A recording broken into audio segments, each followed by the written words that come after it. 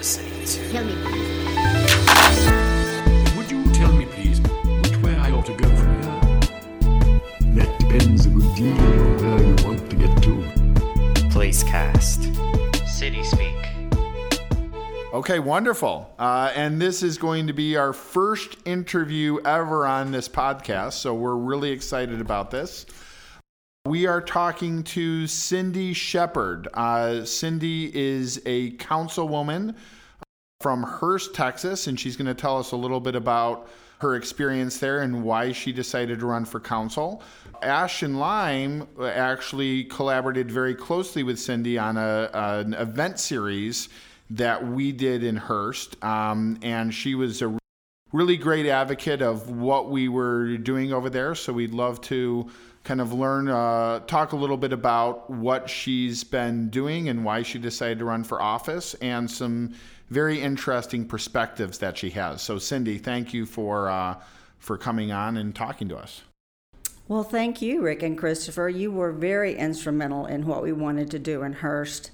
I've been on the council now for about 2 years. And, one of the reasons I ran was because Hurst was developed in the 50s. We had Bell Helicopter come in. We had a lot of housing that was really single family, nice neighborhoods. And that's now what they consider the south side of Hurst. And it had one of the first shopping centers with department stores, movie theater. And that has kind of gone into decline, although we've been lucky as a community to have a community theater called Artisan. And that's what we wanted to support. You can volunteer there. People come, over 100,000 people a year come into that area, but there is nothing to do there.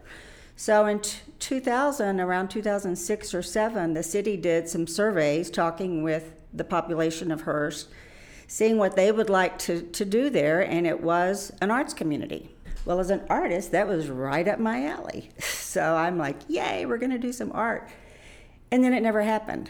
But of course, in 2008, we had a financial decline all over the United States, so some things were kind of put on the back burner. I was part of the Neighborhood and Advisory Committee in Hurst, and still there was nothing really being done. So I thought, I love having connections with the community. I love some of the artists I had met, some of the people that were nonprofit. And I just felt like we really had in place some of the people that could help co-create those kind of spaces. So, and then of course the city hired Ash and Lime, and you guys came in with all these good ideas. And for the first time, I felt like we've got a partner. We've got somebody that understands what we want to do. So we got busy on that. We did the pop-ups. We did have some difficult moments, as you guys know, because part of what you want to do is get the community involved. Right. But guess what? That's kind of hard. Even the people that said, yay, I want to do this, sometimes they don't show up, but you do, we've done 3 now. Right. And so as you do that, the excitement has built. We have gone on and opened an art space. We can talk about this later, but this is in an older shopping center that has been owned since it was first built. We're now in the 3rd generation of owner, so we had to, and Rick and Christopher had to step up and kind of get them on board. Right. And so now they really are. We've got some interesting uses for the space, and so I'm just really excited about the opportunities. This was an interesting project for us to work on, and I think it's interesting just to think about being a council representative in a place like Hurst. We had in another context worked on in sort of a suburban strip mall context in a different type of project. But for this, it's interesting, first of all, because Hurst, because of the way that it developed, it's not a community that has a traditional downtown. Correct. So, sort of the question is, how do you do something that's a place-making exercise, creating a cultural center, creating a human center where people want to be in the context of something that was created as a suburban strip mall. But if you look in the history of it, this Bel Air Center that you have, this Bel Air Plaza, back in the 50s and the 60s, as I understand, that was kind of a place to hang out. Oh, it was the place to be. They had, the drive-ins with the roller skates, and all the kids would use that as their place to hang out. And people that worked at Bell shopped in the shopping center. So it was it was a very hopping place. So it's interesting to look at that again. And one of the key components to I think this entire Bel Air Plaza is Central Arts. And I know that's someone, when we came in and started working with them, you had a relationship with Josh and Sergio over at Central Arts. And when I talked to them, it was pretty amazing to me what they had done to kind of leverage the arts as placemaking and as a way to create value, again, in this very suburban context. And I think having intuitively a lot of the understanding of some of the principles that we discussed. Can you talk a little bit about when you met them and how that relationship kind of developed? Sure. Well, Josh had opened a Central Arts of Bedford and as we were talking about, a strip mall that did not have much business there. And sorry to interrupt you a little, Bedford is an adjacent community for those who don't know the area. Well, just to talk a little bit about that first. Yeah. HEB, Hearst Shoeless Bedford, actually is kind of in a unique situation. We're sort of the hub between Dallas and Fort Worth and the hub of the Metroplex. So it does, and we work together a lot as cities. So when you're in Hearst, the next street over, the next house over can be Bedford. So Bedford did have a strip mall that was not doing well, and Josh stepped in with some of his fellow artists, and they decided, Josh rented a small space and started giving very affordable art classes and inviting the community. But he also took that opportunity to showcase local artists. So in some of the areas of the shopping center that were not leased out, that were vacant, that were even dark at night, he put lights in the spaces, he showcased local artists, he opened it up so that it was a walkable space. And as an artist, I had taken some classes from them. I always enjoyed getting to know everyone in the community. And he is, when Ash and Lime stepped in to help us in Hearst, HEB being such a close-knit community, they stepped in too and started working with us.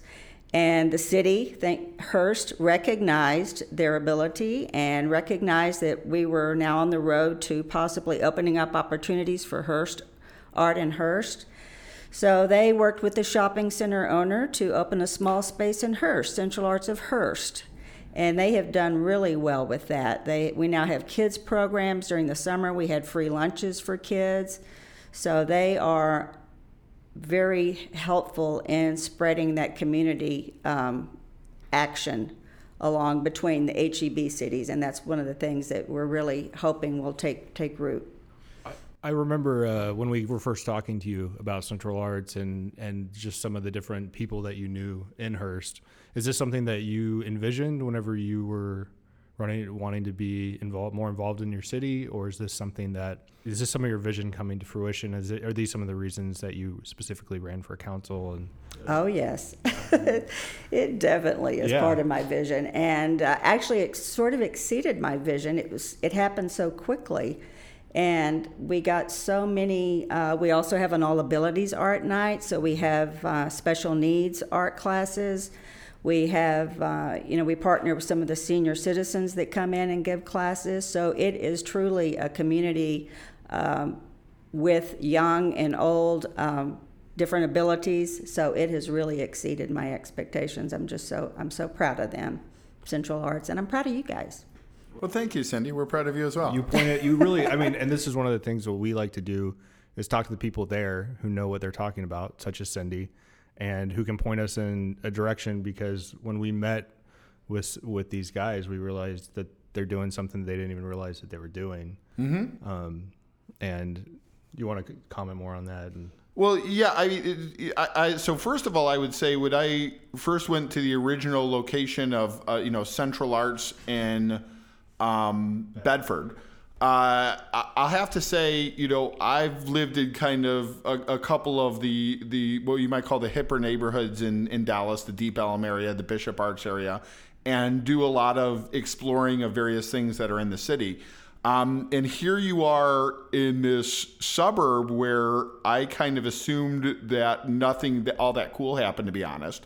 And I'm seeing something that was really as cool as anything that you might find in Dallas. It really blew me away, where you're going to this place and you have these film screenings, or you have these performances, or you have these arts events, and they're really doing this great stuff. And you look at this HEB area, and I'm finding all sorts of things that people who might be in a Dallas or in a Fort Worth or something don't think happens in these more suburban contexts. So you started to say, well, how can this be celebrated? How can this be leveraged in such a way that it can be an asset to everything around it?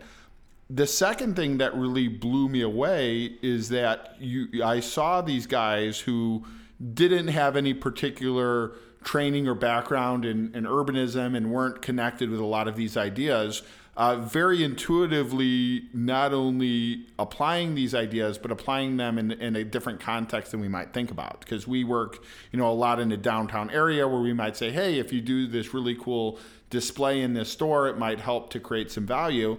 And here they were doing it in shopping centers, having these really amazing, displays and these really cool celebrations of the arts and these great events, seeing it create a lot of value, and seeing these principles applied in the type of context that sometimes people who might consider themselves urbanists might give up on places like this and say this is never going to be cool or interesting or artistic. So I really thought that was fantastic that could happen in this very suburban context. And the more we worked in this Hearst area, the more we saw that it had this great diversity of really interesting assets that just weren't maybe promoted or programmed in a way that attracted the attention. Well, I think one of the things that we really need in communities are people that connect. Mm-hmm. So I think, what you guys did helped to connect those different disparate areas. But Josh and so many people that are co-creators now, people that get out there and they are not afraid to make a mistake. Is what they're doing is they're trying everything.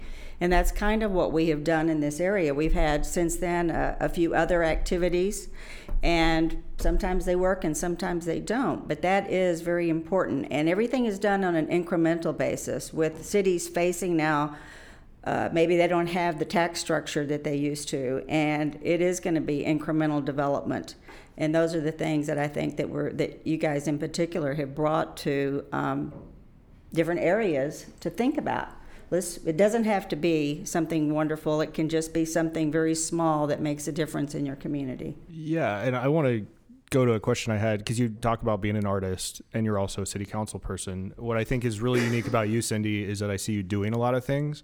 So you have the vision, but you also have the drive to see things come to fruition, which is a great thing to have. And I'd just like to hear you talk a little bit about, I guess, how being an artist and a city council person kind of merge. And you just mentioned how you're not afraid to try something. And I feel like unless you're working on, with stone and being a sculptor, you have artists like to experiment, right? Well, they do. In fact, sometimes I look for words to describe what I do, and I've kind of come to the conclusion, hey, I'm just an experimental artist. I will try anything, I will slap anything on a canvas, and let's see what it does. And to me, a city is sort of like a blank canvas. Well, maybe not even a blank canvas. I mean, there's already stuff on it. This is like I bought a canvas from Goodwill, and now I've got to figure out how to do it, because Hearst has been developed already, and it was developed more in the 60s. And now looking at redevelopment, you have to work with some of what you've got there, but you are, as an artist, I think, more willing to see that, a little bit of this and a little bit of that can be helpful. It doesn't have to just be all or nothing. I'm also curious. So you ran a studio in the Camp Bowie neighborhood in Fort Worth, which is an area that has certainly more of a united urban identity. And I'm curious because I know that you were very involved with revitalization efforts over there. And I'd like to hear about if maybe something like that helped to inspire you to later run for council in Hearst and how that might have influenced It really you. did. I am originally from Fort Worth, so I grew up in this area. And Camp Bowie, when I was a kid, Bowie Theater, Ridgely Theater, that was the place to be in Fort Worth. And of course, it's got the historic brick roads and things like that. When I opened it was a jewelry store, but it was also a craft jewelry store. And so we participated in the gallery nights that were going on in that area of Fort Worth many years ago. This was in 1999, 2000. And at the time, Camp Bowie had kind of fallen into disrepair. There were not as many people shopping there. I think we'd had Ridgemar Mall, Hewlin Mall, some things like that had kind of taken away from it. But it still had that feel.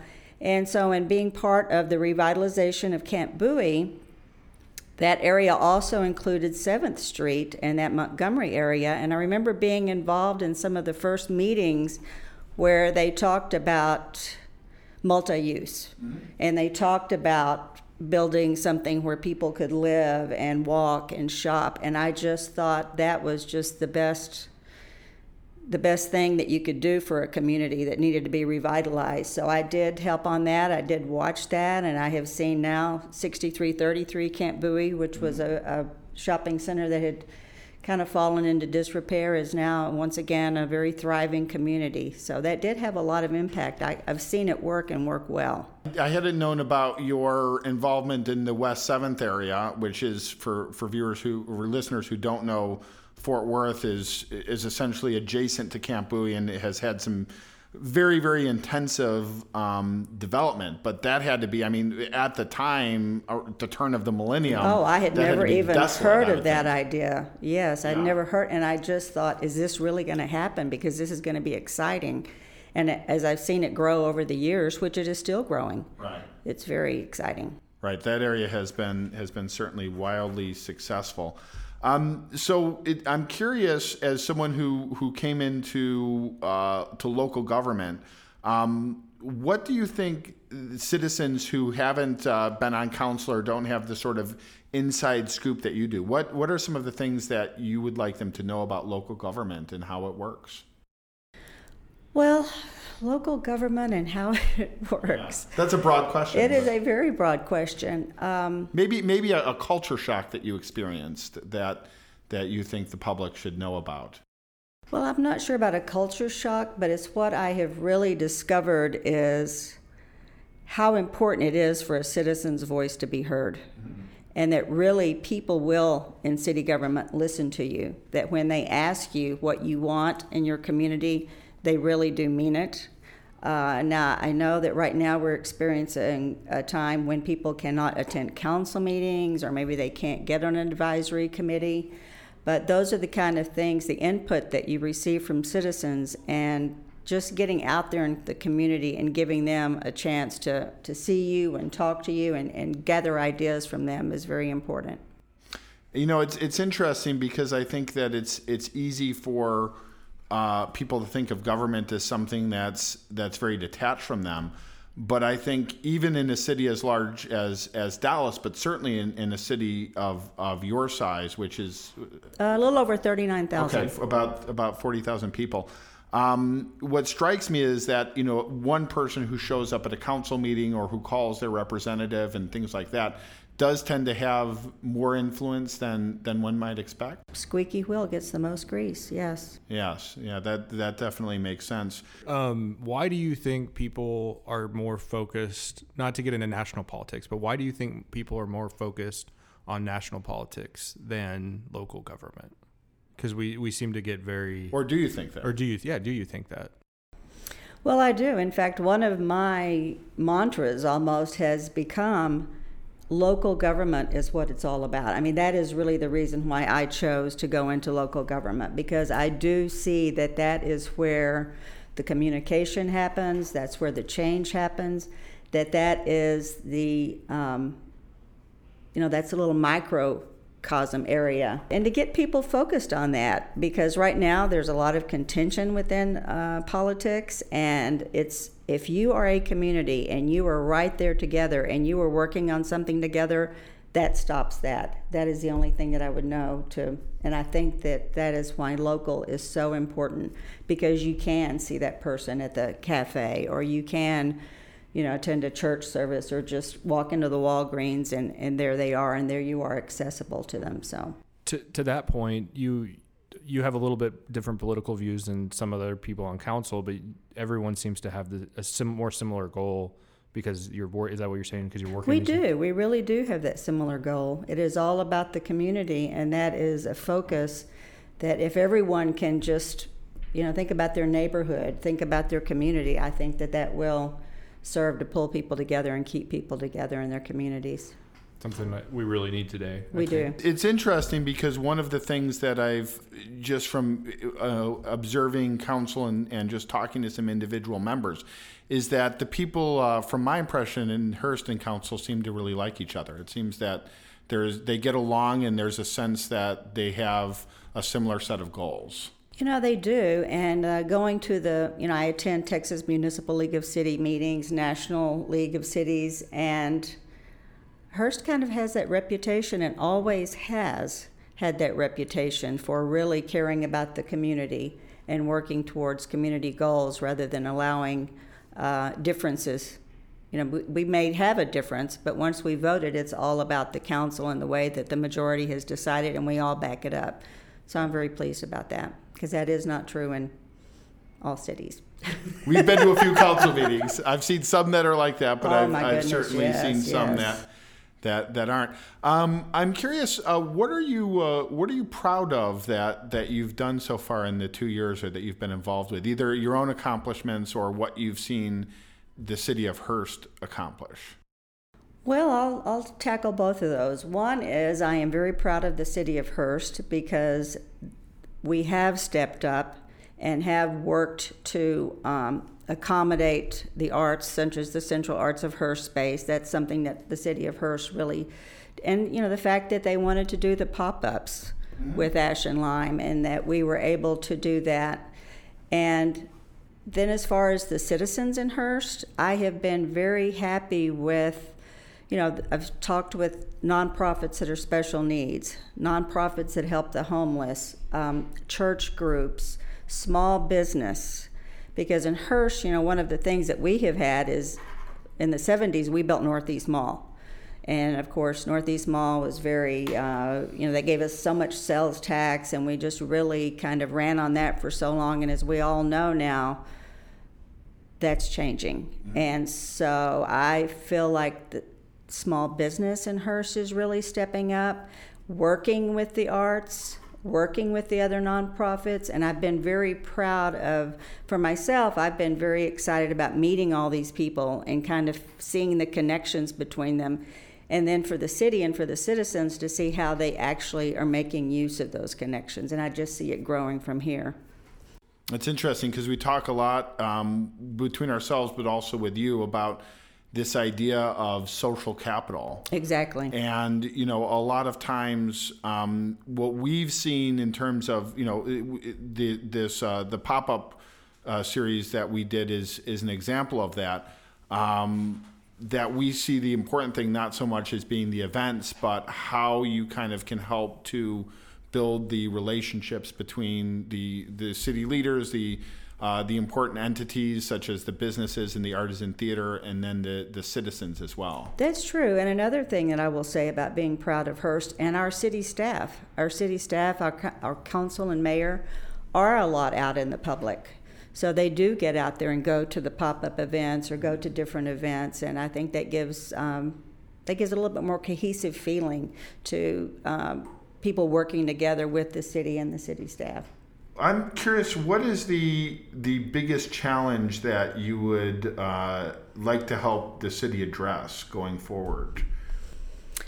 Well, this is kind of a big one, Sure. But it is, in fact, again, I'll mention the Texas Municipal League and the National League of Cities. Hearst being that first developed area in the mid-cities with Bell Helicopter, the 50s, 60s, 70s, and 80s, one of the things that I'm actually very concerned about is that we have, that was during the automobile era, of course, and I mean, we're still in that, but that was where people would drive from one shopping mall to the next, a lot of the strip centers. And in Hearst in particular, and I've found out a lot of other cities are experiencing this, you have owners that bought that back in the 60s or the 70s or the 80s. Things like asbestos abatements may be an issue, but we have small businesses wanting to move into these strip centers, and we have owners of these strip centers that that usually do not live in the community. I wish that there was a way that we talk about this sometimes on the council, what's the carrot, what's the stick, to get them to understand that the community needs involvement and not someone that will just hold a property for tax purposes, or not someone that will put all the redevelopment that's needed on a small business, because I don't know if the answer is helping small business get past that hurdle or putting some type of new code in these. But I just wish that we could get some of the people that have owned these centers for so long and are not willing to bring them up to speed and just kind of use them as a depreciation. I'm afraid that is going to really detract from some of the revitalization that we want to do if we have areas of cities that there's hardly any way you can get anyone to help and partner with you, because we do need partners. And that brings up a really interesting point, I think, with ownership, property ownership. Like in America, right, you have property rights, right? Like you can actually own property. And so then if you have the government come in and say, well, you can't do this or you can do this, but it, what you create and what you have on your property affects people around you, right? It does. And so it's an interesting fine line where zoning code tells you what you can and can't build on your property, but at the same time, we're all about freedom in America, right? But I guess the question is, how would you relate the freedom to do what you want with your property to limiting? Help me out. So let me try to. It's a difficult question to ask, much less answer. Let me see if I can maybe articulate what Christopher is asking. So I think that you bring up the subject of maybe property owners who are not who don't participate as much in their property as they should, and we have a lot of value for property rights in this country.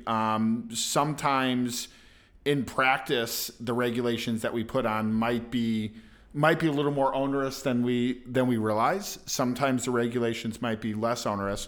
Where do you see that balance? So where do you see when you have perhaps a property owner who is not doing what the city would like, where do you see that balance in terms of we want to let them do what they want to do, but we also know that they're affecting the entire city by maybe they're not improving their properties or whatever?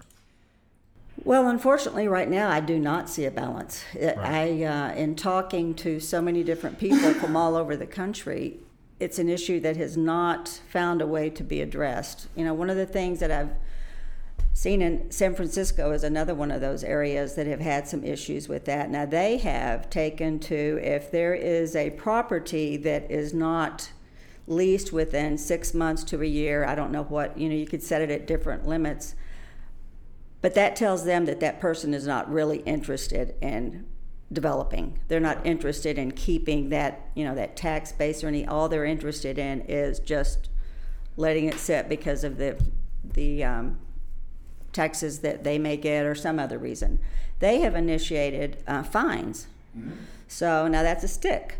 A lot of people don't like to talk about sticks, and I don't either. I mean, I'd rather it be a carrot, but just realizing that they do have to be part of the community. And I think that as it goes on and happens in more cities and towns, something like that may have to be done, but it's going to be tough, especially in Texas, because as you said, Christopher, it is all about the right to own property.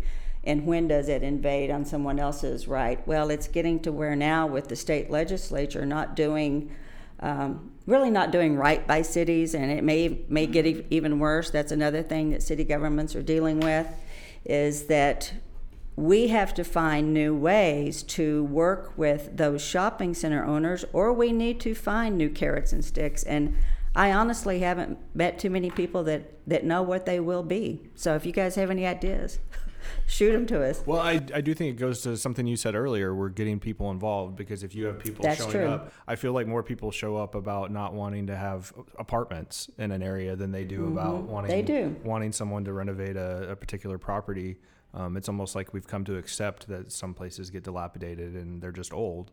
And I think if you as a city council person had 5 people even come into your city council meeting and say, hey, would like this property to look nicer, I feel like everyone would probably listen. And I mean, you'd have a lot more weight with just 5 people probably showing up. That's true, Christopher. And the tactical urbanism Right. idea of, I've even thought, gee, do we need to just go out and have a party in a parking lot? Well, and that's And just show the property owner that we're going to make use of this, even if you don't. I don't know. That's probably illegal. Well, yeah, that's if someone did anything like that, I'm sure that the councilwoman wouldn't advocate it. Of That's course. true. I would not, but I don't know. But it does. I think that it's interesting because Flash mob. That's what yes, it's kind of that label.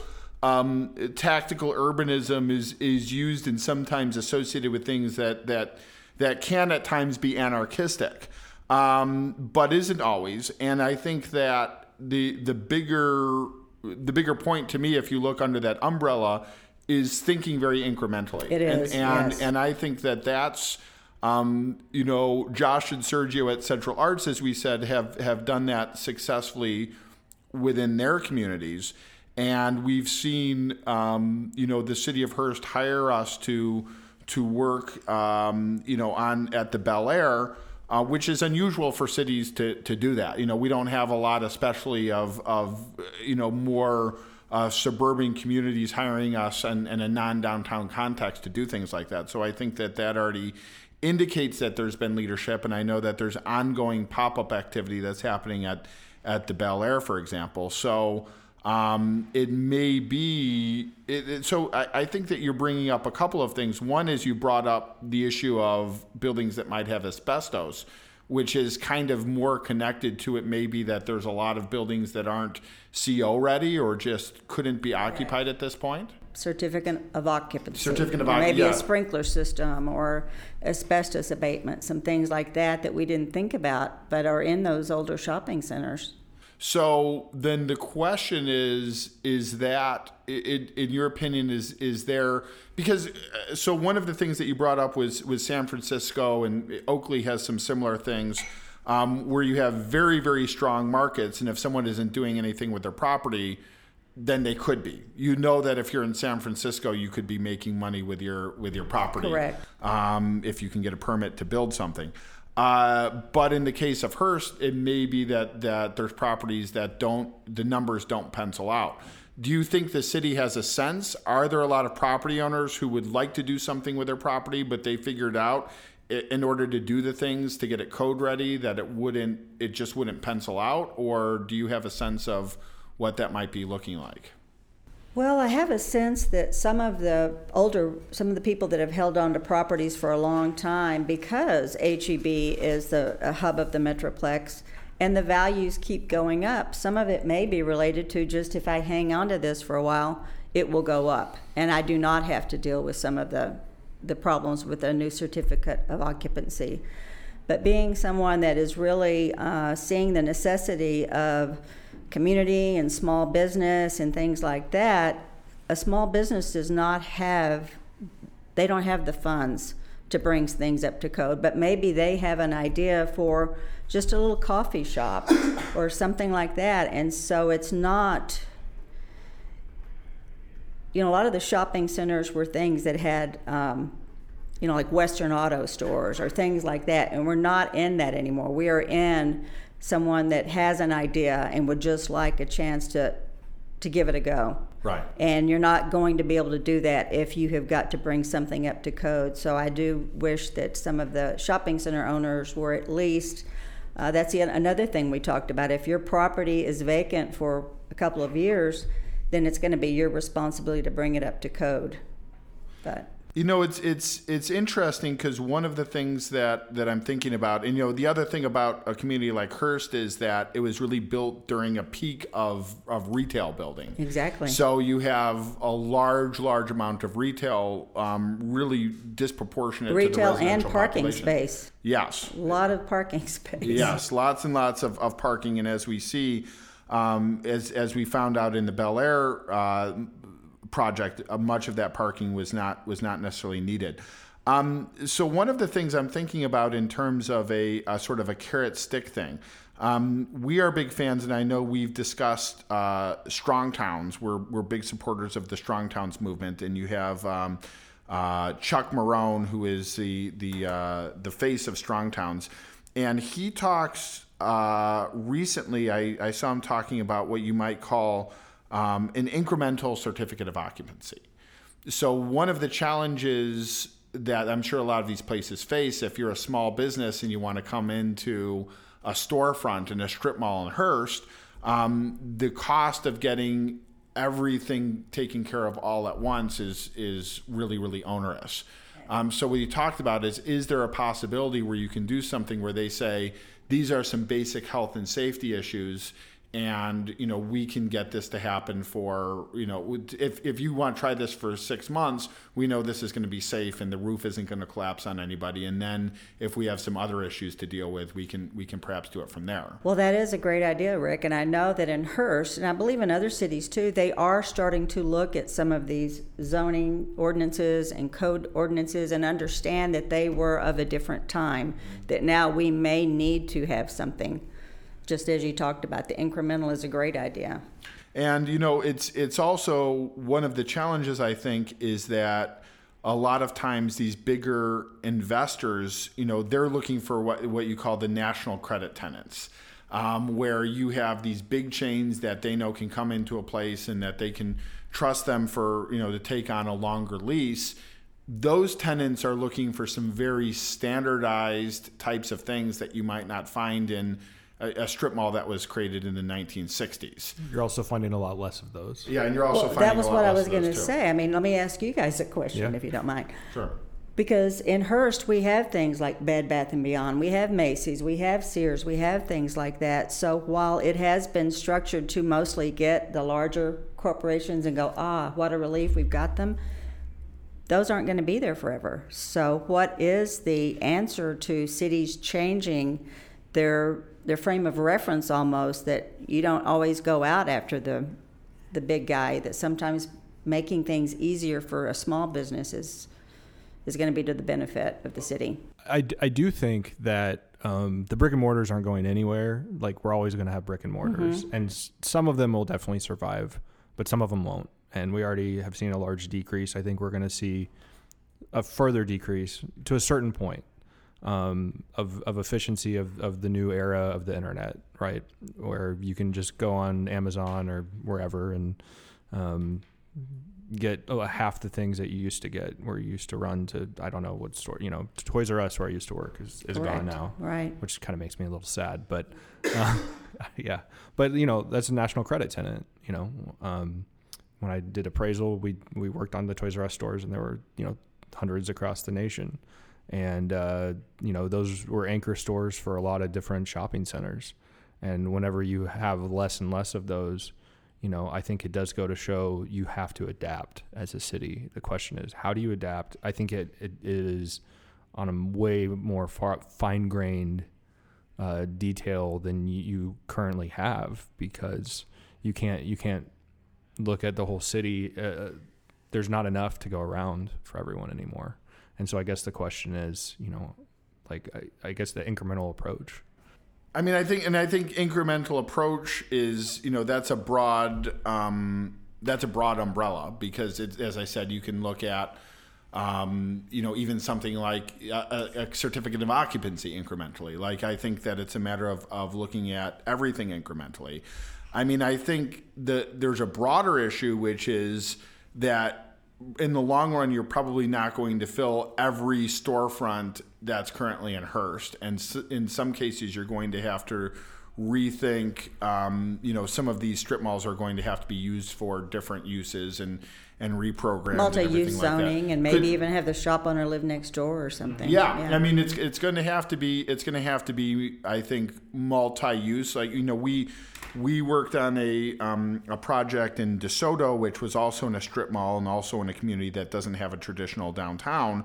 And we were working with Monty Anderson, who's we work closely with in a lot of different contexts, and he had created this, taken this old Ace Hardware and repositioned it essentially into a business incubation center where you have micro restaurants, micro retail, small offices, and things like that.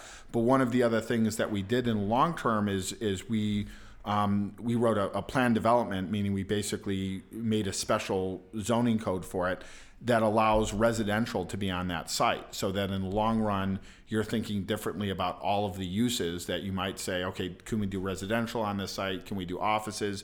Do we need to just start the whole thing all over? So I think taking that model from the 1960s and rethinking it in different ways, I think that, but the other thing, thinking about incrementalism, is that you need to have an environment that can incubate businesses of different sizes, and that can allow them to stay very, very small, or that can allow them to grow organically. That's a good point.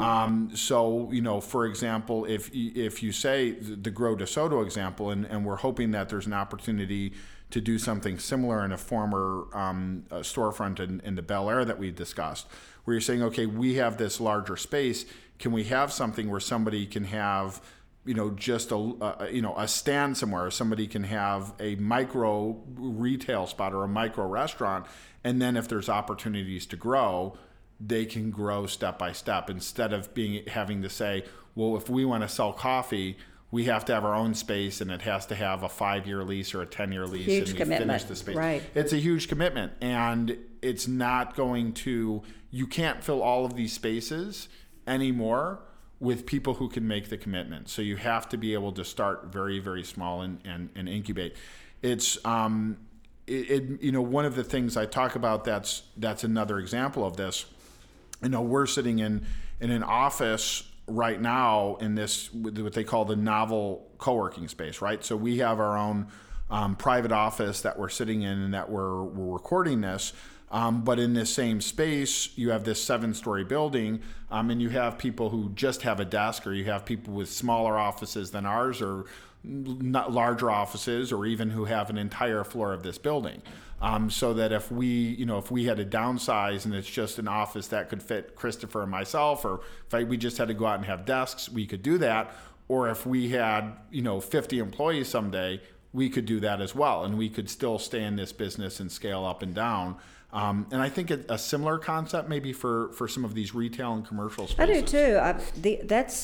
I consider that an opportunity. And when you talk about incubators, and you have a space for incubators, the incubators can feed off of the other incubators. I mean, there may be ideas out there that have not even been fully developed, but you develop a space like you have here, and you've got people exchanging ideas all the time. So I look at that as a real opportunity in really any community. Yeah, we worked on Tyler Station, and what I've started calling is like a business ecosystem. I don't know if Monty calls it that, but that's really what's developed there. You have a bunch of different creatives that do everything from film and marketing, and then it's kind of this weird cohesive. Now you have, I think, lawyers who help cover those specific jobs. So a lot of the times businesses like to be around other businesses that support each other. There's definitely, we all have specializations, ever since Henry Ford, we've been big on specialization of labor, and everyone's good at different things. And it's important to have a lot of those people together.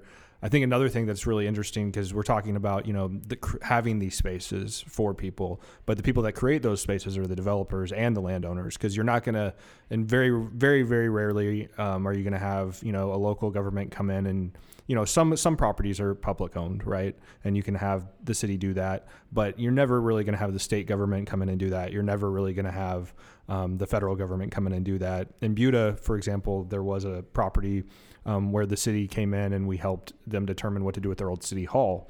And it was something like this. It's now an art space, which is great. But that being said, you kind of have to, how are we going to push the developers, right? I don't know if it's carrot stick, but it's incentivizing, right? One of the things that we've toyed with is, you had mentioned earlier, you said, people just want to buy a property and hang on to it. And so how do you prevent that? Because whenever they're not improving their property, it's inhibiting the value, the opportunity cost to people around them. And so, we like to think about, like we've toyed with land PIDs, and Rick has some great takes on that. But I think some of the ideas behind that are really, if you can incentivize people that sitting on their property is not the best thing. And some of the reasons that they do that is, there's a cost whenever you improve it. So if you make an improvement on the property, it's actually going to cost you more in tax dollars each year. And so, there's sometimes, you give, say, well, we're not going to charge you certain taxes, but usually that goes to, these big box stores and things Correct. like that. Right. You want to talk on land PID Well, stuff? yeah. So it's interesting. There's kind of a bigger idea, and so I'm a big advocate of having a sort of taxing more on the land than the developments on the land. So in most states, the state of Pennsylvania actually has state enabling legislation that just allows cities to tax higher based on land than improvements. The state of Texas and the other states don't. So there's only a handful of cities that have done this experiment, but it's been very successful. So if you look at the way that we tax land, if I have an empty vacant space here in downtown Dallas, right? I don't pay a lot of taxes on that vacant space. In fact, if I have a parking lot, a surface parking lot, it's still basically a vacant space, so I still don't pay a lot of taxes on it, but I can charge people for parking and I can still make revenue. If I decide that I want to build a building on it, then all of a sudden my taxes go way up. So I'm incentivized, if I'm in downtown Dallas, to say, well, either I'm going to have an empty parking lot, which I'm going to be able to just hold forever, or I'm going to wait until I can build a skyscraper and make a ton of money on it, and then I'll pay the taxes. There's nothing that says, oh, I'm getting killed by the taxes here, so I should build a 4-story building just so that I don't lose my shirt on this, right? That is a super good point. And hearing that, are there any other states that you think that have something like that in the pipeline? I don't know of any. I'm certainly an advocate of that, and I think not only from a practical viewpoint. So if you look at Pittsburgh, that had a land value tax, more heavily land value, even when they were in a lot of trouble. If you look at downtown Pittsburgh, there weren't a lot of surface parking lots or empty lots. You either built a building or you built a parking garage. Much more efficient use of this land. I don't think that there's the type of movement around land use tax that there should be. But I'd like to see more.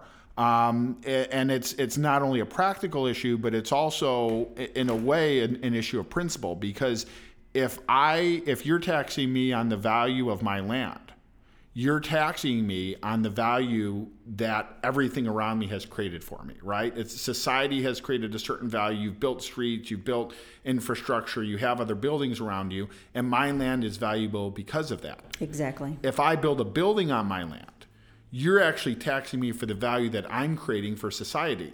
You're saying you're creating this value, so we're going to tax you. And you see, for example, during the Great Depression era, a lot of the old buildings, for example, I know in Chicago, which is, I know a lot about the buildings there, a lot of the old classic buildings were torn down during the Depression because people could no longer pay the taxes.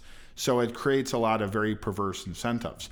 In lieu of having a land use tax, one of the things that we've discussed that we, from what we can figure out, seems to be something that would be legal to do in the state of Texas. Someone who's a legal expert, a land use law expert, may be able to correct us here. But one of the things that we've discussed is having a land use based, what you call a PID. A public improvement district is essentially where you take a neighborhood or a small geographic area, and they agree to tax themselves a little bit extra to provide certain services for themselves. And one of the things that we've been in a lot of discussion and are looking at where we may have an opportunity for our clients in some way is to do a land use, to implement the land use PID. where you might say in this specific area of Hearst, we're going to have an extra taxing district that's just going to benefit the people in this neighborhood to provide services that they need. Maybe some more security, or maybe some other things could be used for this. But if it's based more heavily on the value of your land. So if you build something here, you're not going to be penalized for building something or for developing your property as much. That's true, and I can see the reverse when Christopher was talking about how do you get someone that is just merely holding on to property. Well, a lot of what we have talked about in the city of Hearst is, well, if you build something really cool here, then eventually something really cool will pop up across the street. But that does take some time. So we've been toying with this idea of activation inertia, or the lack of activity happening, and how it's really the hardest step is kind of that first one, because once you can get the ball rolling, other things will happen. But right. The question is, how do you get that first ball rolling? Because a lot of the time people don't want to be the experimenter. It's one thing to experiment on a canvas. It's another thing to build a building. And it is. That's a little bit more permanent, and it's difficult because we are asking in some instances, like, how you never know exactly how something's going to turn out. But you can do pro formas, you can make estimates. Ideally you want the high point to be high enough that if it does work out, that it's more than worth it. And if it doesn't work out, you're not going to lose your shirt. And so the question is really, how do we as a society promote that? How do we promote good stewardship of the land? Because, there's good ways to do things and there's bad ways to do things. And, I think it's one of those, we talk about, urban fabric, urban feel. You know it when you feel it, you know it when you see it. You can say you have a high thread count on sheets, but then you get in them and you're like, this is, then you read it. It's not 1,000 threads. And so, how do we make sure that people are doing good things with their land? And if we make it more costly to just sit on a property, then that incentivizes people to do something with it. And I'm a big proponent of this idea that if you are there, especially if you own property where you live, which I would highly recommend, like people that we talk to that are developers are always saying, unless you're a large, conglomerate or large corporation that has a bunch of different entities, you have to still have someone on the ground where you own the property. And you're going to know that area better than almost anybody else. Monty likes to call it your farm, know your backyard, stay in your backyard, because you know the people there, the butcher, the baker, the candlestick maker, who's going to be good at having, who's going to create good businesses. And therefore you're best able to create the space. If someone comes in from out of town, they don't know anybody here, they don't know anybody where they're coming in. So it's really important to incentivize the people there locally, which it kind of gets into the incremental development stuff. But yeah, it's really, how do we incentivize local people who know their backyard to do these things? I think that as the Strong Town movement grows, I think a lot of city staff, city government, people like myself are more in tune to those kind of things, and in discussing it, kind of spreading the word, discussing it with, that's one of the things we did with the Bel Air Shopping Center. We got to know those shopping center owners. We talked about the possibilities, and sometimes that hasn't even been thought of. But once you put the idea out there, maybe it can grow. Yeah, and this goes back to what we said with, you have 5 citizens show up and say, we don't want to have this dilapidated shopping center down the street. We want to be able to walk there. Maybe there's a small grocery store. You got to be careful with stuff like that. You got to make sure it's appropriate for the neighborhood. But, you want it very much, and, how do we bring about good changes? And when people speak up, and let their voice be heard, and know that people do, if you're a developer, you want to hear, I will shop here every day, because then you can tell someone that's going to move in, they're going to come here every day, which means you're going to get rent every month, and it's sustainable. And as a city council person, you want to hear that too. Like you were mentioning earlier, like you really do, you guys listen, because it's local government. And I get incredibly frustrated with the turnout for Dallas elections, which is like 5%, which is insane. Not to get too political, but you wonder why we've had some corruption problems. We have 5% turnout in our city, which is terrible. The Well, worst the of any city- big city in the country. Is it really? Yeah. Well, as city officials become more and more known to locals, I think that they will get out more. And I just think that is what has to happen, is that city officials do need to get out and be more part of the community and ask questions. I mean, I do that a lot, ask questions, because I want to know what their ideas are. And we've got some citizens out there with fabulous ideas. They just don't know where to go.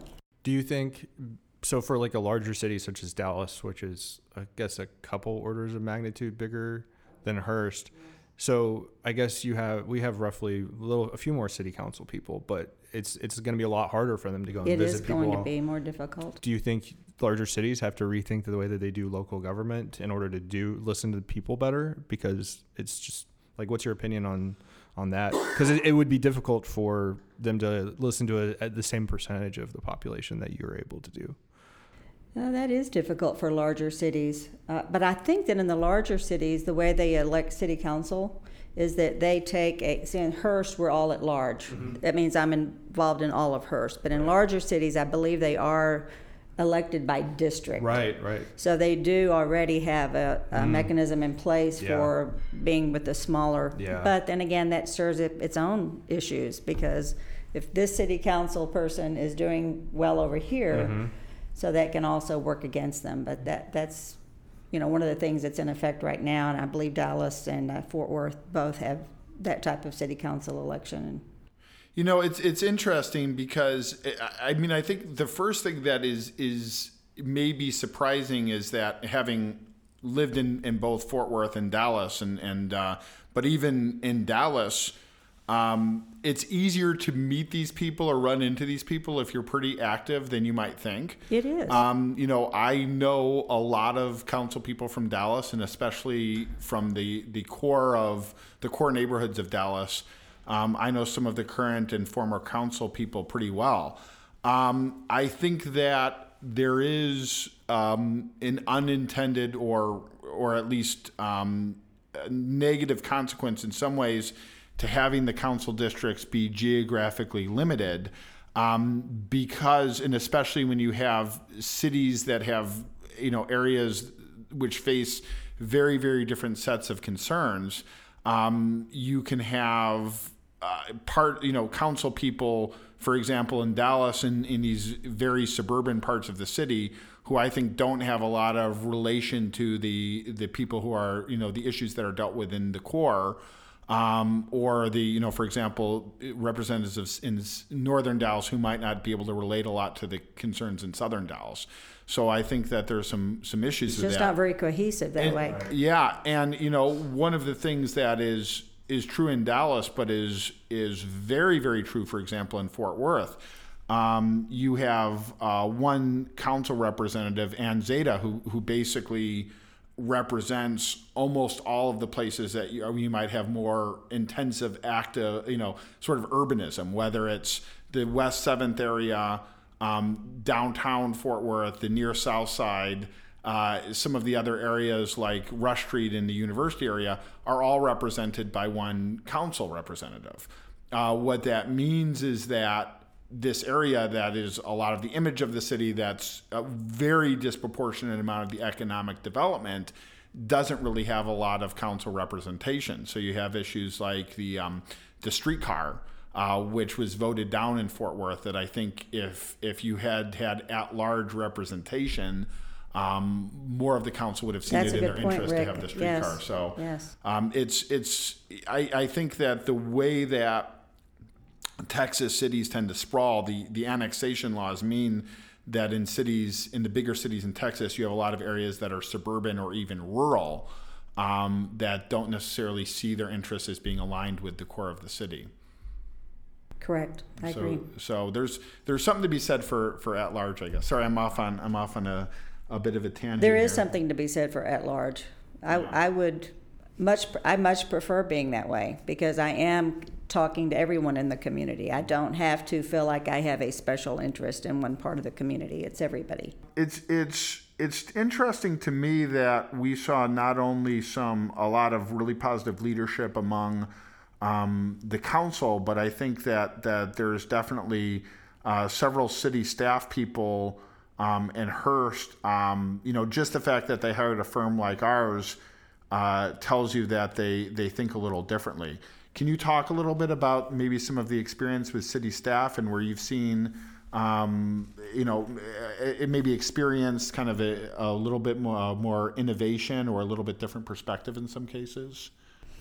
Well, the city staff being involved, one of the good examples is the pop-up events that we had. So many of them got involved. I mean, even to the extent of cutting wood and sanding wood and nailing it together. So that is the energy that I think that they bring to the city. And we also, Hearst being older in the Metroplex area, we have kind of had a turnover. I mean, about the time that I came on a couple of years ago, it was just a year or two before that we got a new city manager. And then we've now split to where we have assistant city managers instead of just the one. And they have brought on new ideas like, here I go with art again, but there is public art being discussed and just different innovative ideas. I believe that they're always looking for innovation, and they, I think, are the kind of people that are just willing to try anything, and they particularly want to listen to citizens. And we do have our advisory boards that are a lot more active now, and they interact with the city staff, and the city staff, I believe at this point, is encouraging them to even go to be more interactive with the people in their neighborhoods. So I have seen a lot of innovation, a lot of really trying from the city staff, and I'm very pleased with that. Yeah, it was cool to see even the city manager being so involved with literally taking things out of trucks and directly being involved with the pop-up and everything like that, more than we've probably seen in Yes, and then the guys that help us populate those things with the barricades and everything, they stay around, they have a good time, they go to the food truck. So it's been very inspiring for me as a city council person to see that. I'd like to get your opinion on neighborhoods, just generally neighborhoods, whether it's typical suburban or really anywhere in a more urban context. I feel like that over the past, decade, 2 decades, that we're more disconnected physically in our neighborhoods than we used to be, probably because of the internet, but maybe not. Like, what do you feel that way? Or do you say not that hasn't been your experience, or do you know your neighbors the same? I don't know when you moved last, or do you know them the same? Do you know them better? Like, do you feel like we're less connected than we used to be physically? I mean, yeah, you can talk to people all the time online, but I do. I feel like we are more disconnected, and one of the that's where the walkability comes in. Right. I think that we really got to the point where everything was so automobile centered. Mm-hmm. And in Hearst, one of the things that we've talked about is more bike paths, more sidewalks. Mm-hmm. But really, when you talk about sidewalks, I mean, I'm noticing sidewalks now all the time because I think, okay, is this walkable? Could I walk from here to Northeast Mall? Could I walk from here to the local donut shop? And most of the times we couldn't. And some of that is because on some of our main thoroughfares, like Highway 10 and Pipeline and even Bedford-Euless, there are no sidewalks. Yeah. We're working right now to put some fabulous looking medians in there, and I'm wondering about the walkability as those are concerned. But I just think that really is a term that is so important for every city to look at. Where can you walk to? Yeah. Where can this neighborhood, function? Right. Can you go to a little store? Can you go to the community theater from here without using an automobile? So yes, Christopher, I do think that it's gotten a little bit more where we all stay in our own little home and don't get out as much unless we travel by car. Yeah. And I would like to see it more bikes, more walking. I'd love to, biking. Like as a kid, we biked everywhere, and now I don't think kids bike as much as they used to, or they're not allowed. We're not given the freedom or a lot of the time, I don't think kids are given the same freedom, and I don't know if that's the safety is an issue. Yeah, safety. Everyone's worried. Right. But we have cell phones, and now you can be instantly updated on your kid's status. But isn't that wonderful? Yeah. And of course, I think that if you look at the statistics, the biggest safety risk to kids walking or biking around is probably getting hit by a car. So, which is more of a risk than it would have been, when I was 6 years old and walking and biking around in Cincinnati, and you had kind of, a neighborhood that was meant for walking and biking and things like that I lived in. And, the whole issue of walkability is interesting, because certainly sidewalks are a part of that, but it's very hard to retrofit walkability in a place that wasn't originally built for it. It is. It's very hard. And so when you look at new development or redevelopment, Right. that's sort of the thing I always think of. As I said, driving down the street, where's the sidewalk, and could I walk to that new business? So it is difficult. I'm really passionate. You mentioned a couple of things. You mentioned walkability and aging population, and I think we've talked about this. I am very passionate about, my family. My mom and dad are boomers, and my grandparents were the greatest generation. And I remember when they took away my grandma and grandpa's car keys. Yes. And what a big deal that was. And my grandmother used to walk every day until she, I think she broke her hip or something, I know she broke her arm, which they wouldn't even heal. But I think she still walked. She had a bunch of medical, as you age, you get a lot of medical issues. But they were still coherent. They just weren't allowed to drive anymore. And I even remember, my grandpa couldn't see, and he was like, "Well, I'll give directions, and she can drive." It was like this. They'll team drive. Team driving. Oh, and they took their keys and they put them in this lockbox. And I said, "Don't give me the code. I'll give it to them," because I definitely, my grandma said she felt like she was in a prison. And I think the last thing we want, I don't want to have that same conversation with my mom. I'm trying to get her to move to a more walkable neighborhood. She's in typical suburbia. And, at a certain point, she's not going to be able to drive anymore. That's many, many years down the road. My mom's a very, very young woman. But, Yeah, about my age, right, Christopher? Yeah, exactly. Exactly. Right about Cindy's age. I'm very passionate about making sure that there's a walkable neighborhood, even though I feel like there's a lot of pushback from the boomer generation or the aging generation. And it's interesting because you mentioned Hearst has an aging generation and there's not a lot of walkability. And I'd like to see a bigger push. Like you're seeing it. You're seeing that because you have a bigger perspective. And I think it'd be great for, there to be a push towards, this is going to be important because at some point your car keys are going to, at some point my car keys will get taken away unless cars are self-driving or something at that point. I don't know.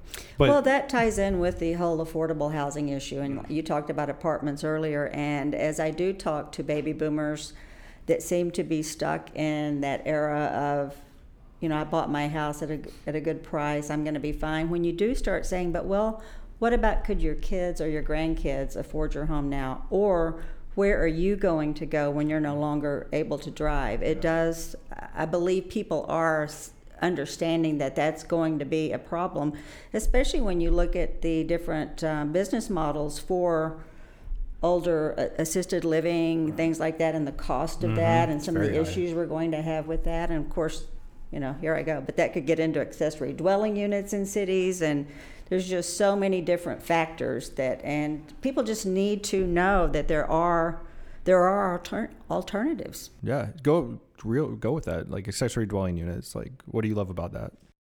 Well, what I love about that is, as a matter of fact, I have a special needs little brother, and my mom and my little brother live behind me. My mom built a house there, and this has been about 6 years ago now. And everyone that sees this arrangement, they want to know how they can do it as well. Now in Hearst, I live in kind of a unique area where I had 2 acres. And so it was not that big of a problem, but so many cities have a zoning requirement of so many feet, and you can't have a bathroom and a kitchen and things like that. And we are now seeing, like there's a lady in our city in her 60s that lives with her daughter and takes care of the grandchildren. Mm-hmm. And at night, she would like to be able to just go out in her backyard and have her own space. Yeah. So the city of Hearst is looking at that. Yeah. I think we've loosened up in some areas because it used to have to be the same exterior, maybe connection to the roof. Mm-hmm. But I think that that's going to be a really interesting area, and there's going to be problems that come with that. People talk about parking on some of these streets, but then again, you talk about when you're older, you don't have a car. Right. So it's just very interesting. I mean, I think that this brings up, two very interesting and important issues. I mean, the first one, I've had a lot of interest in looking at the disability legislation that we have in this country, and the ADA and so forth. And what has shocked me is that in most other industrialized countries, we passed the ADA in 1990. We have very strong disability legislation. Places like Canada and Europe are just starting to catch up to where we were 30 years ago, which really surprises me. So we have this, on the one hand, this society that has said, even if it's more expensive, we're going to make places more accessible to people who have disabilities. And, if you have a disability and you drive a car, we'll make sure that you have the best parking space. And at the same time, if you have a disability and you can't drive a car, whether that's something that just happens to you during the course of your life, or you reach a certain age and that's part of the process of aging, that you have to have your keys taken away from you. It amazes me that we seem to not have as much concern as a society. Like, it doesn't seem to be, well, why are we creating a situation where my grandmother or grandfather is going to lose their independence because they can no longer drive, and why aren't we creating alternatives for them?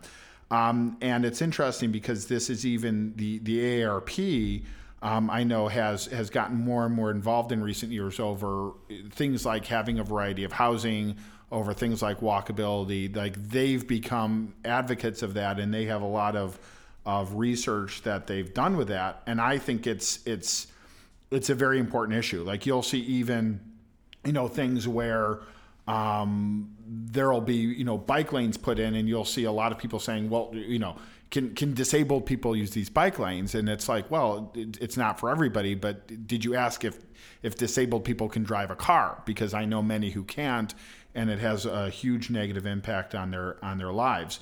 Well, those are some areas where they do have some unique solutions. You talk about the AARP and the solutions that they're looking for, house sharing.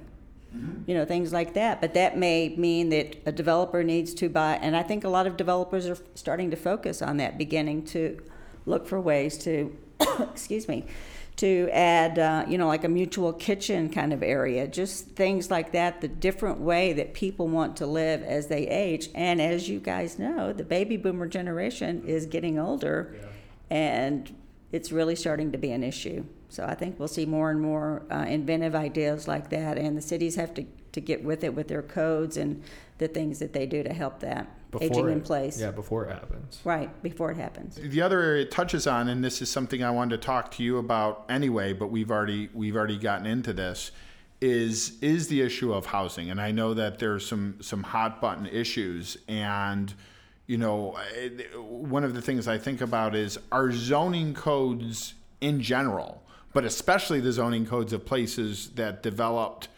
when Hearst developed. The era of the car. Yeah, the era of the car. Automobile. Of the automobile.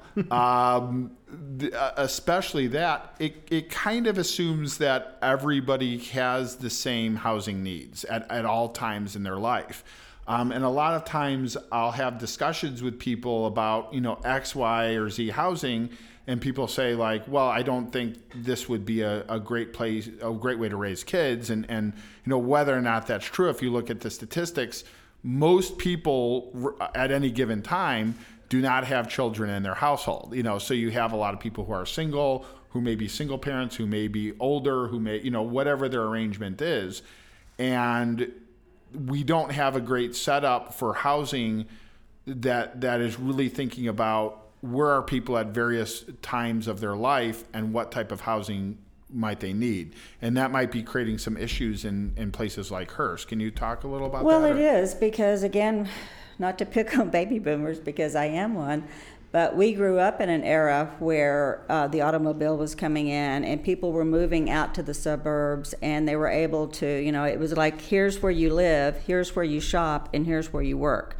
And that, we thought that was the best model. But as housing prices are rising, not everyone can afford the housing, and as baby boomers are aging, not everyone can afford to stay in their homes or even want to. And then we have the idea of, especially the millennial generation, that, no longer do we even have a community like Bell Helicopter that has a stable job until you decide to retire. A lot of them have to move. They may not want the investment of a home anyway. And as you said, Rick, not everyone's having children, especially at the ages that, younger ages. They may wait until later. And so they don't want to have to take care of property. They want to be close to some place that they can walk. So there are a lot of different challenges for that. And one of the biggest challenges is having people even want to think about it, have to understand that it's going to have to change. If an apartment wants to come in. Well, I've often said, in fact, I asked our city council about this one time. I said, can we think of another word for apartments? Right. Because it's just such a negative connotation. Super houses. Super houses, that sounds good. Because that is the way a lot of people want to live now. And it's not necessarily, the newest apartment complex that we have, again, I can't think of another word, but it's got so many amenities. It's you can go and get your resume done. You can be in the entertainment room. That is a community feel. And so that should not be a negative thing for the neighborhood. That is bringing people in that maybe do work at Northeast Mall.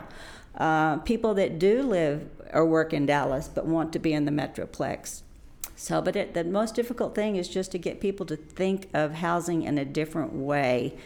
The boon is no longer here with the 50s and the 60s where you're able, think about how far you have to move out of the Metroplex to even get any pieces of land now. I mean, right. You have to move quite a distance, so. There's this guy, Joe Minicozy, who's kind of a leader within the Strongtown circles and everything like that. And he does a thing where he asks people, how many people here would want to live in a 500 square foot apartment? And very few people raise their hands, right? And he said, okay, how many people here have ever lived in a 500 square foot apartment? And most people raise their hands, or a dorm or something like that. Like at some point in their life, they were 18 or they were in necessary. college, and they lived there, and it was necessary.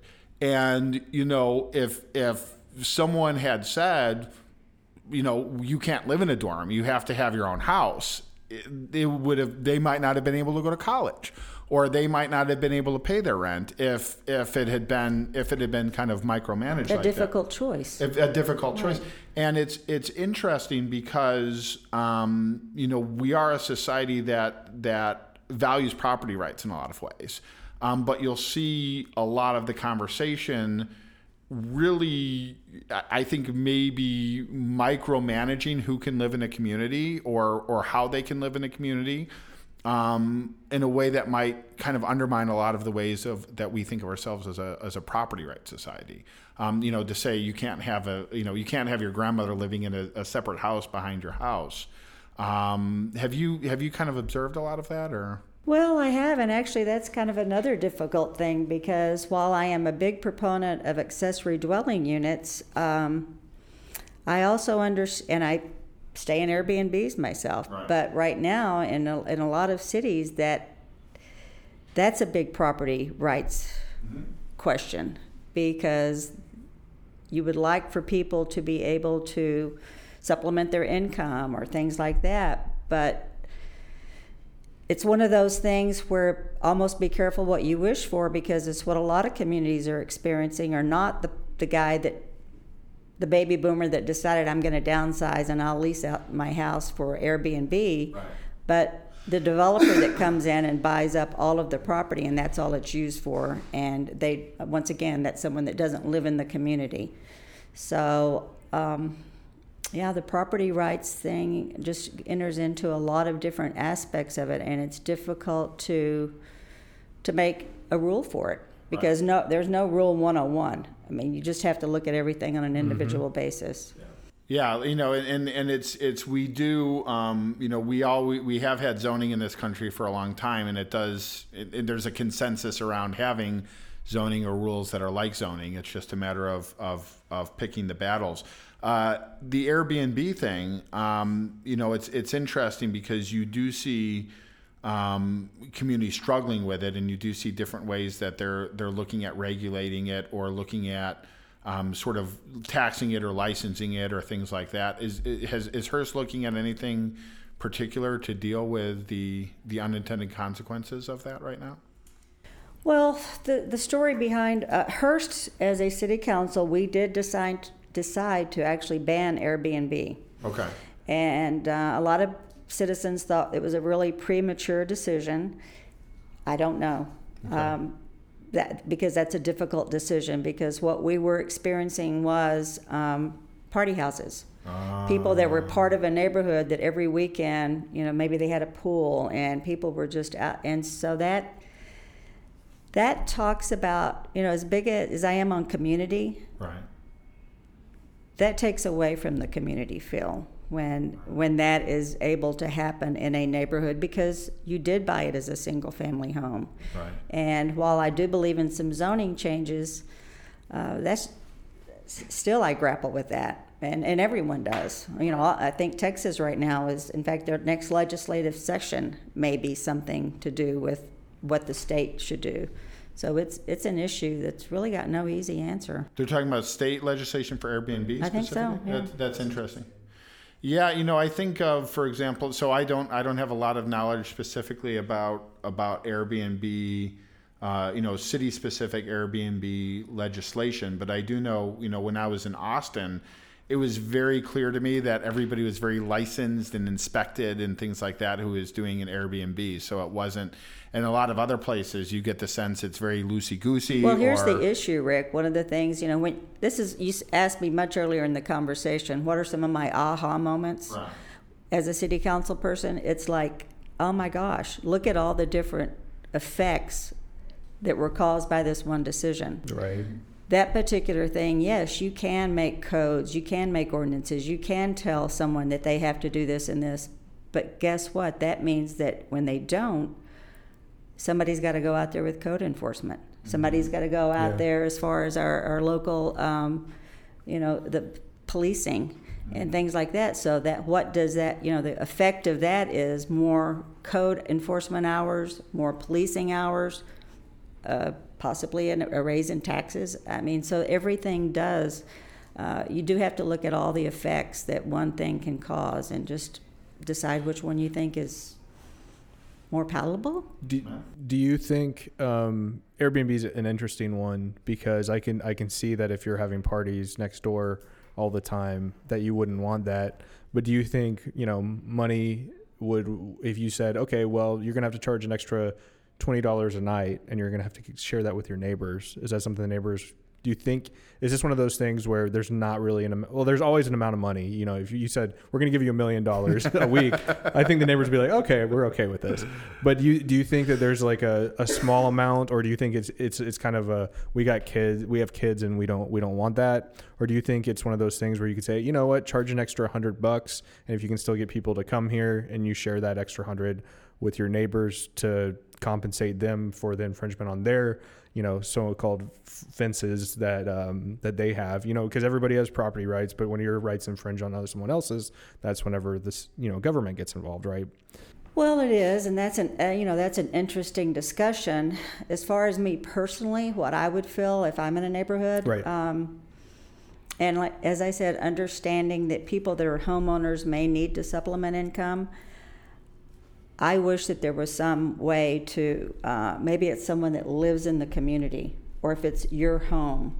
I just am very concerned about any type of compensation rather than keeping it something that is good for my community. Mm-hmm. Because as I said, one of the biggest issues, we have people calling the city of Hearst saying, what have you done with this? Because it's a developer that wants to start buying property and turn it into that. So that's, when I think about Airbnb, I think what would be palatable to me is helping my community the lady, the baby boomer that's decided they want to downsize and they still want, so that they would have more of a, they would be more willing to deal with codes and more willing to, sometimes with these, even the people that lease the Airbnbs can't get in touch with the people that they leased it from. So I just hate to see that kind of be out of our control. But right. That's interesting. Yeah, we had I won't say which city, but whenever we work in cities, we like to stay. If it's outside of DFW, we'll stay in the city, and we always stay in that city because we understand hot taxes and all those sorts of things. So we recently stayed in an Airbnb in a city we were working in, and the mayor asked us where we stayed last night, and we've stayed in different hotels in the city. And we told them we stayed at an Airbnb. She goes, "Oh, well, that's really interesting. They're illegal in our city." And we were like, what Airbnb? What Airbnb? Yeah. yes, well, see, that's So, But if nobody complains, then exactly. there's If no one complains. yeah, in fact, we brought it up with the Airbnb owner, and he was like, "Oh, don't get it changed. I've got it figured out." And we're like, because I don't think he wanted any competition. Oh, wow. So, but it's just it's really interesting. It is really it's interesting. a very, it's kind of like the Uber of rentals in a way. It's more personalized than the taxis, but at the same time, you get some crazy stuff happening. We have got some tough decisions ahead of us, don't we, Christopher, as a society, and just to to keep everyone employed and housed. Well, when you think about it, the internet's what's changed everything, right? Because 30 years ago, how were you going to know someone in Hearst? If you're looking for a party house, how do you know a random, it'd be, you actually know the person. You're like, "Hey, can I use your house?" And they probably say, "Well, no." But now you have the internet, and Airbnb's got all their legal documentation or whatever. And now you go, "Well, I know that they put their credit card in there, and if they did something, then I can charge it extra." And see, they've become so large, they're their own lobbying source to Right. states as well. So. Yeah, that's interesting. And by the way, if you go before that, you had a lot of these things that were done that you see now that were done more informally when you had different types of societies. So, it used to be people would hitchhike, and that was a much safer thing to do. I also remember that you would be in sometimes someone would be in a grocery store, and you'd have, informally, you'd have someone drive you in a cab somewhere. So, I think this is like the electronicization of some things that you already had maybe a long time ago, but now it's more standardized, and everybody can find everybody. So it's a little bit interesting. I have a question because Hearst is a place that surprised me once I got to know it. HEB had some pleasant surprises. What's something that you wish people knew about Hearst? Well, of course, I'm very partial to our community theater. Oh, yeah. And so the Artisan has, some wonderful productions there. They also have some wonderful programs for children that are in the performing arts. And That's the largest community theater in Texas, right? I believe it is the largest. It's the largest community theater in Texas, and I think even calling it a community theater almost doesn't do it justice. Right, it needs another name. For the caliber of what they have. That's true. It is a community theater, but it's of a much higher caliber, I think, than a community theater typically would be. And just, the feasibility of living and visiting there from Dallas-Fort Worth, because it is just really in that hub. So, and a lot of times people pass through Hearst without even knowing it. Yeah. So you should get off the freeway. Yes. It's interesting related to the Artisan.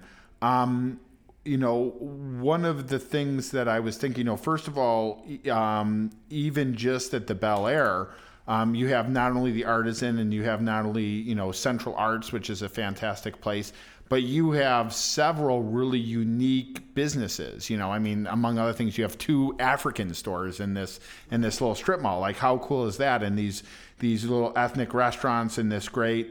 You have this wonderful antique store with this tea room and lots of other things. And if you look at a little bit greater radius, one of the things I thought is if I could take things from within a half mile of here and pick what I had and lay it out in a way that would be, like a Bishop Arch or something like that, it would be one of the coolest neighborhoods in Dallas. Like, you have a lot of really cool assets, but they're not arranged in a way that people would necessarily recognize that. Boy, that is so true. And pardon me, everything I've talked about is Bel Air, but within that radius, we do have some really wonderful. We have Smart Parts, which is a beading store, and has wonderful classes. And we have another Cali Pop Vinyl, which is just right down the street. And even in Bedford, we have a wonderful nonprofit called Awareness Project, and we have Mission Central. So that is a very, when you look at it, it could be cohesive. It's just hard to figure out how to make it cohesive. I've even talked about let's have an art car that just tours people around from place to place, so that they know this little ride and all the different things that you can do. Yeah, we discussed that a little bit. I forgot about that idea. I think it's a fantastic one. Do you? Yeah, I really do. Because I can't get anybody else to buy in. Yeah, unfortunately, Okay. I'm not on counselor All right, staff, so I can't help you. But no, I think that that's a fantastic idea, and I think that these assets are so cool, and there's probably a lot of people who aren't necessarily inclined to go to Fort Worth or Dallas a lot, but if they knew that they had all of these things within this distance, and the leadership that the city is taking to take steps, like, I think that could be a foundation. Well, you know of what? something. Here's another thing that I left out and should not have is our Hearst Conference Center. Mm-hmm. That is another reason why I thought that we thought that developing the arts, because we have so many people come to the Hearst Conference Center, and we have more hotels and things now, and they have shuttles. And to make that, people will stay like the whole, several days. And so what can you do at night in Hearst? And those are kind of some of the things that we could make use of, because Hearst has done very well with their conference center. And, maybe that is, I know that there's already been steps taken toward that. Maybe to really think about taking that to the next step, because you are in a situation, as we've discussed, where you have more space than anybody's going to be able to use. And I can tell you, as someone who, I lived in Fort Worth, and my ex-wife, I helped her with this. She had a holography studio in Fort Worth, and it was hard to find space in Fort Worth. We tried to go to downtown or near South Side. You can't afford that. There's no way. West 7th, we couldn't afford that. We had to go to that Ray Street area that was kind of budding at the time. Right. So if maybe a part of Hearst is branded more heavily as being a place where you can go and you can have an art gallery or other artistic things, and there's a spectrum, so you can incubate something. You can be, you can have maybe one building that has a lot of little people or something, live-work situations, that type of flexibility. And then there's something where you have an art car. I could see getting to the point where you have 15 studios plus, maybe another little theater or other art spaces. Yeah, kind of a little tour situation, art tour. Yeah. I could see this becoming really a creative cultural hub, and especially with the ethnic diversity of stuff that you have there. Where you have a lot of different cultures in the same place. I think that there could be an opportunity to do something very special, and you already have a lot of the businesses and stuff there as it is. I do too. As I've mentioned opportunities several times, that is something that I'm really looking forward to, is the opportunity that we have with these small businesses and the things that we've already been able to accomplish, and just getting more citizens on board. And I appreciate that is what your firm is all about. So thank you. Awesome. Art car. Yeah. That's I think a keystone. We before we started, you guys were going off on Jane Jacobs and Strong Towns. I don't remember what got it started, but I was like, whoa, hold up till we start recording. So you were talking about Jane who? Never heard of her. Yeah, I don't know. She wrote some book like many moons ago. Oh, 1961, I believe it was. Yeah. Death and Life of Great American Cities. There you go. But you were talking about innovation and... Well, a lot of hers was the concern for the communal neighborhood model, wasn't it? Yeah. Well, it's I think the conversation that we were having before was me really talking to Cindy about how I felt like this is a very special time in the evolution of ideas about cities and urbanism and placemaking and so forth. That I really have the sense that ideas are evolving at this really expedited rate. And, I was having a conversation a couple days ago. I came in, Monty Anderson, I go down to his office in downtown Duncanville, on a Saturday or Sunday every couple months, and just chat with him for 3-4 hours. And we have these great conversations. And we were having this conversation. I was telling Cindy that I was saying probably couldn't have been had by anybody 2 or 3 years ago. In other words, the ideas are evolving so quickly that new things can be pushed through that we wouldn't have been able to think, because it's such a changing industry. And I just read this book by Chuck Marohn of Strong Towns. Amazing book that he just came out great with. Book. And, I love that. one of the best I've read in a long, long time. But I was thinking, if that book had come out 3 or 4 years ago, it would have not only been a great leap, it would have been equal to the leap that Jane Jacobs made when she wrote Death and Life in 1961, which if anybody listening to this hasn't read Death and Life of Great American Cities, it's a book that I find still to be very, very relevant today, and it's just an amazing quantum leap that she made.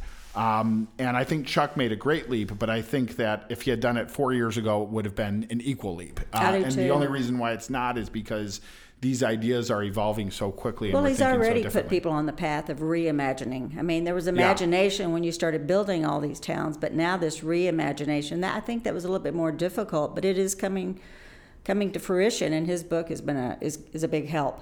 Yeah, and his podcast and everything like that, I definitely recommend people check it out.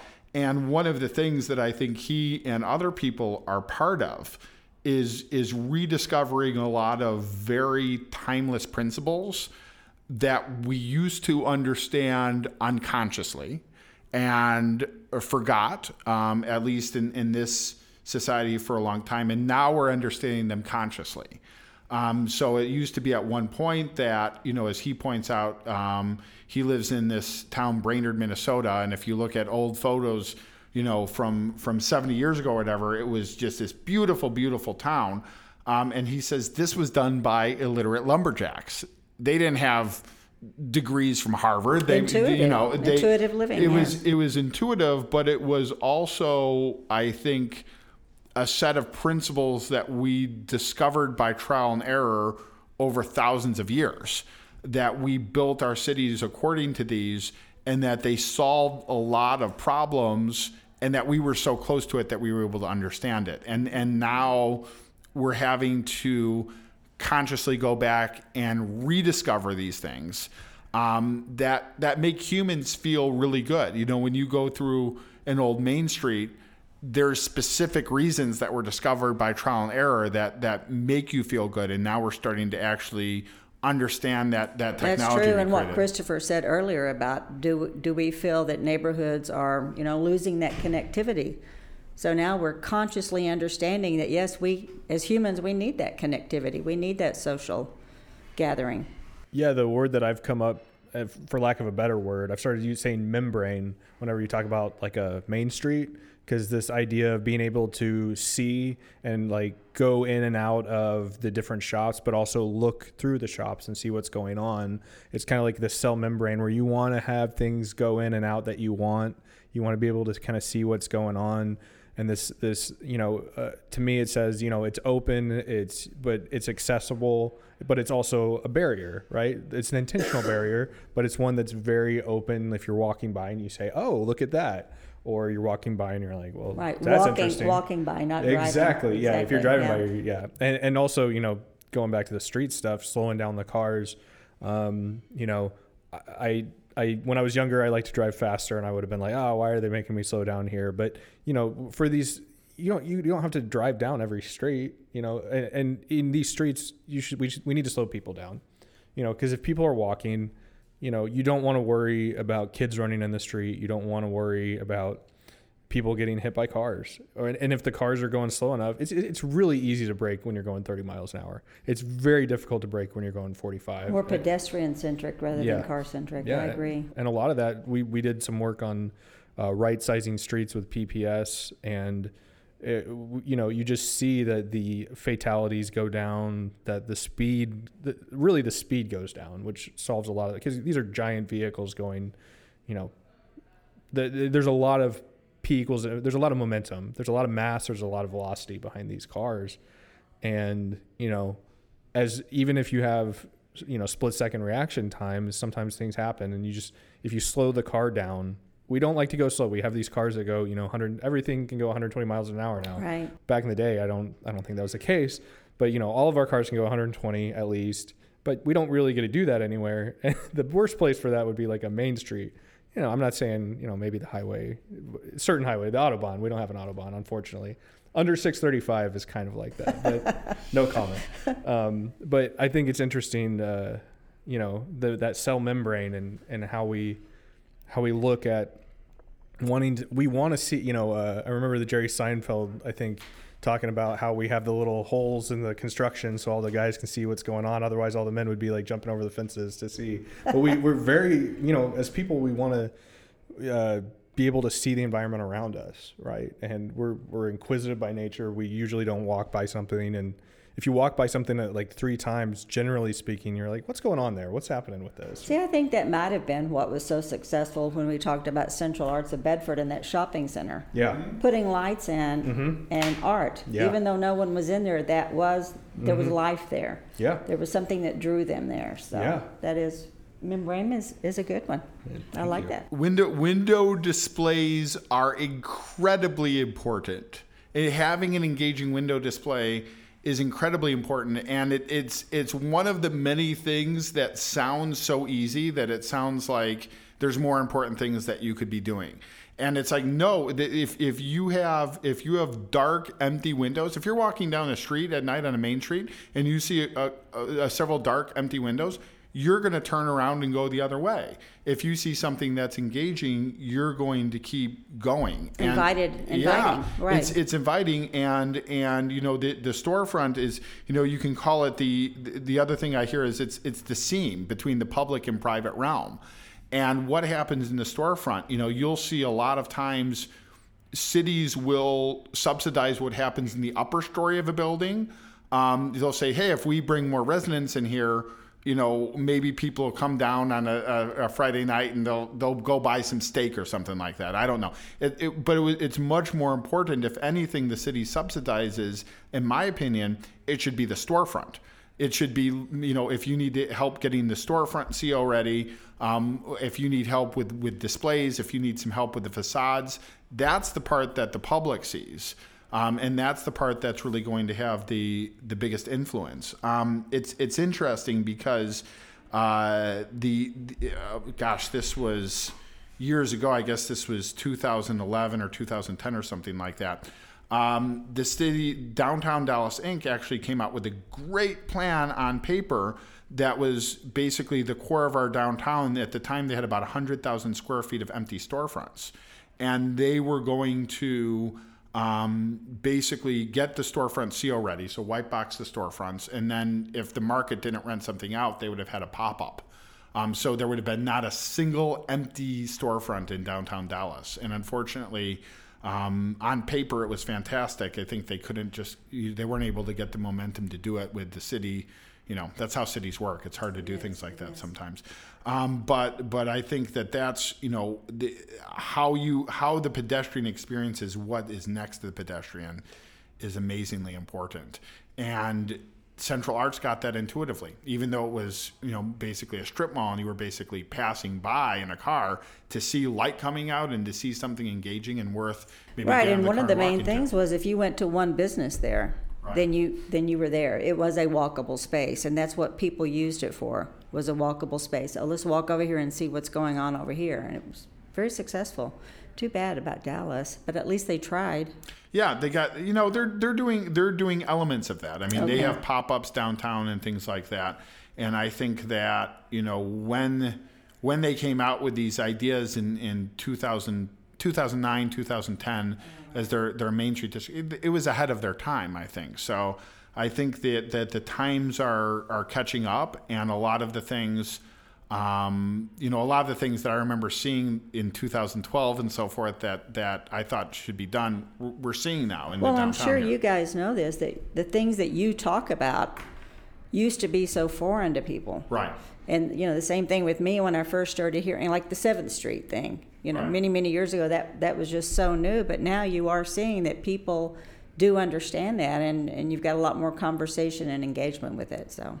Yeah, and even and a lot of the time, I mean, we've been doing this stuff for 6 years, and we have a portfolio and examples to show people and so forth. But I remember 6 years ago, I would get into a conversation about some of these ideas with someone who was an intelligent person, like I could tell, like they had been working in city planning their entire life. And after 40 minutes, they would say, "Oh, so you're saying this?"